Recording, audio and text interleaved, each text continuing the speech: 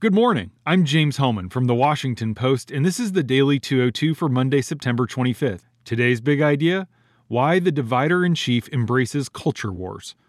The most fitting slogan for Donald Trump's permanent populist campaign, which continues nearly a year after the 2016 election ended, might be us against them.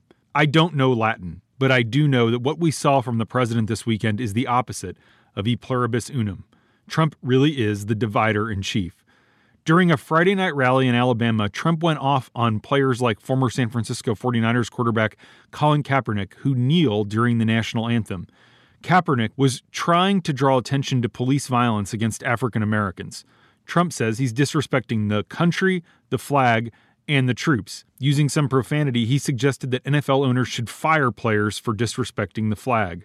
Trump, responding to raucous applause that he got at the rally, followed up with a dozen tweets on this subject over the weekend. He's also tweeting again Monday morning.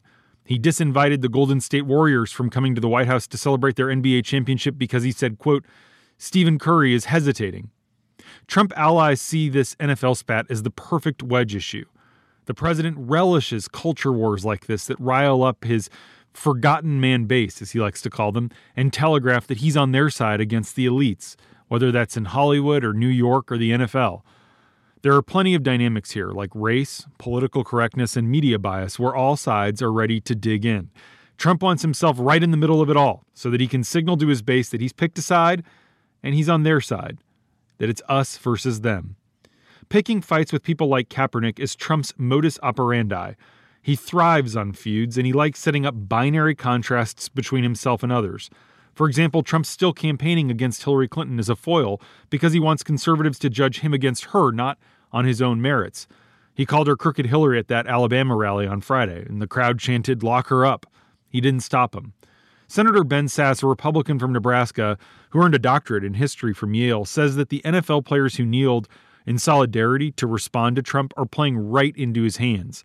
But the size of their protest and the surprising level of solidarity from fans and owners, including controversial conservative owners who have been big Trump donors, was also reminiscent of what happened after Joe McCarthy went to war against the Army in 1954. The demagogue from Wisconsin got away with pushing around a lot of relatively weak individuals before then, but he overreached when he took on one of the most favored institutions in American life. With Eisenhower's tacit support, the Army fought back against McCarthy, and Americans took the Army's side. At long last, has Trump no sense of decency? And that's the big idea. Here are three other headlines that should be on your radar. Number one, the Trump administration announced new restrictions Sunday on visitors from 8 countries and an expansion of the pre-existing travel ban that bars issuing visas to citizens of 6 majority Muslim countries. The new banned countries are Chad, North Korea, of course, and Venezuela. Trump also removed Sudan from the earlier list. This comes on the day that a key portion of Trump's original ban was due to expire. The new restrictions will be phased in over time and will not affect anyone who already holds a U.S. visa.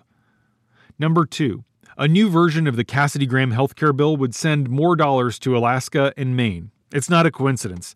Those states are represented by Republican Senators Lisa Murkowski and Susan Collins, who have both expressed deep concerns about the bill, but haven't announced how they plan to vote. According to a summary obtained exclusively by the Post, Alaska would get 3% more funding between 2020 and 2026 than under the current draft of the law. Maine would get 43% more funding during that time period. 2 Republican senators, Rand Paul of Kentucky and John McCain of Arizona, have already said they will vote against Cassidy-Graham.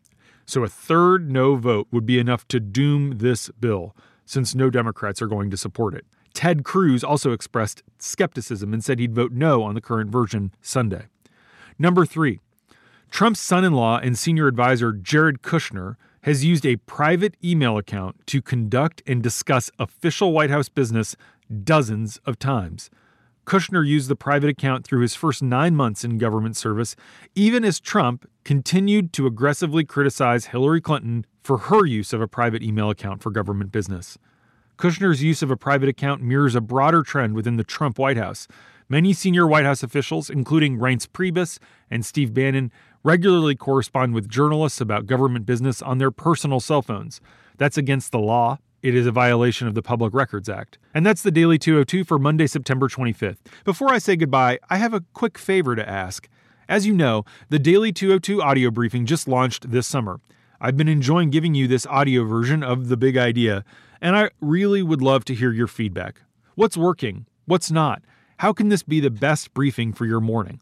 So I'd be grateful if you could take just a couple minutes between now and October 5th to fill out a listener survey at washingtonpost.com/bigidea. washingtonpost.com/bigidea.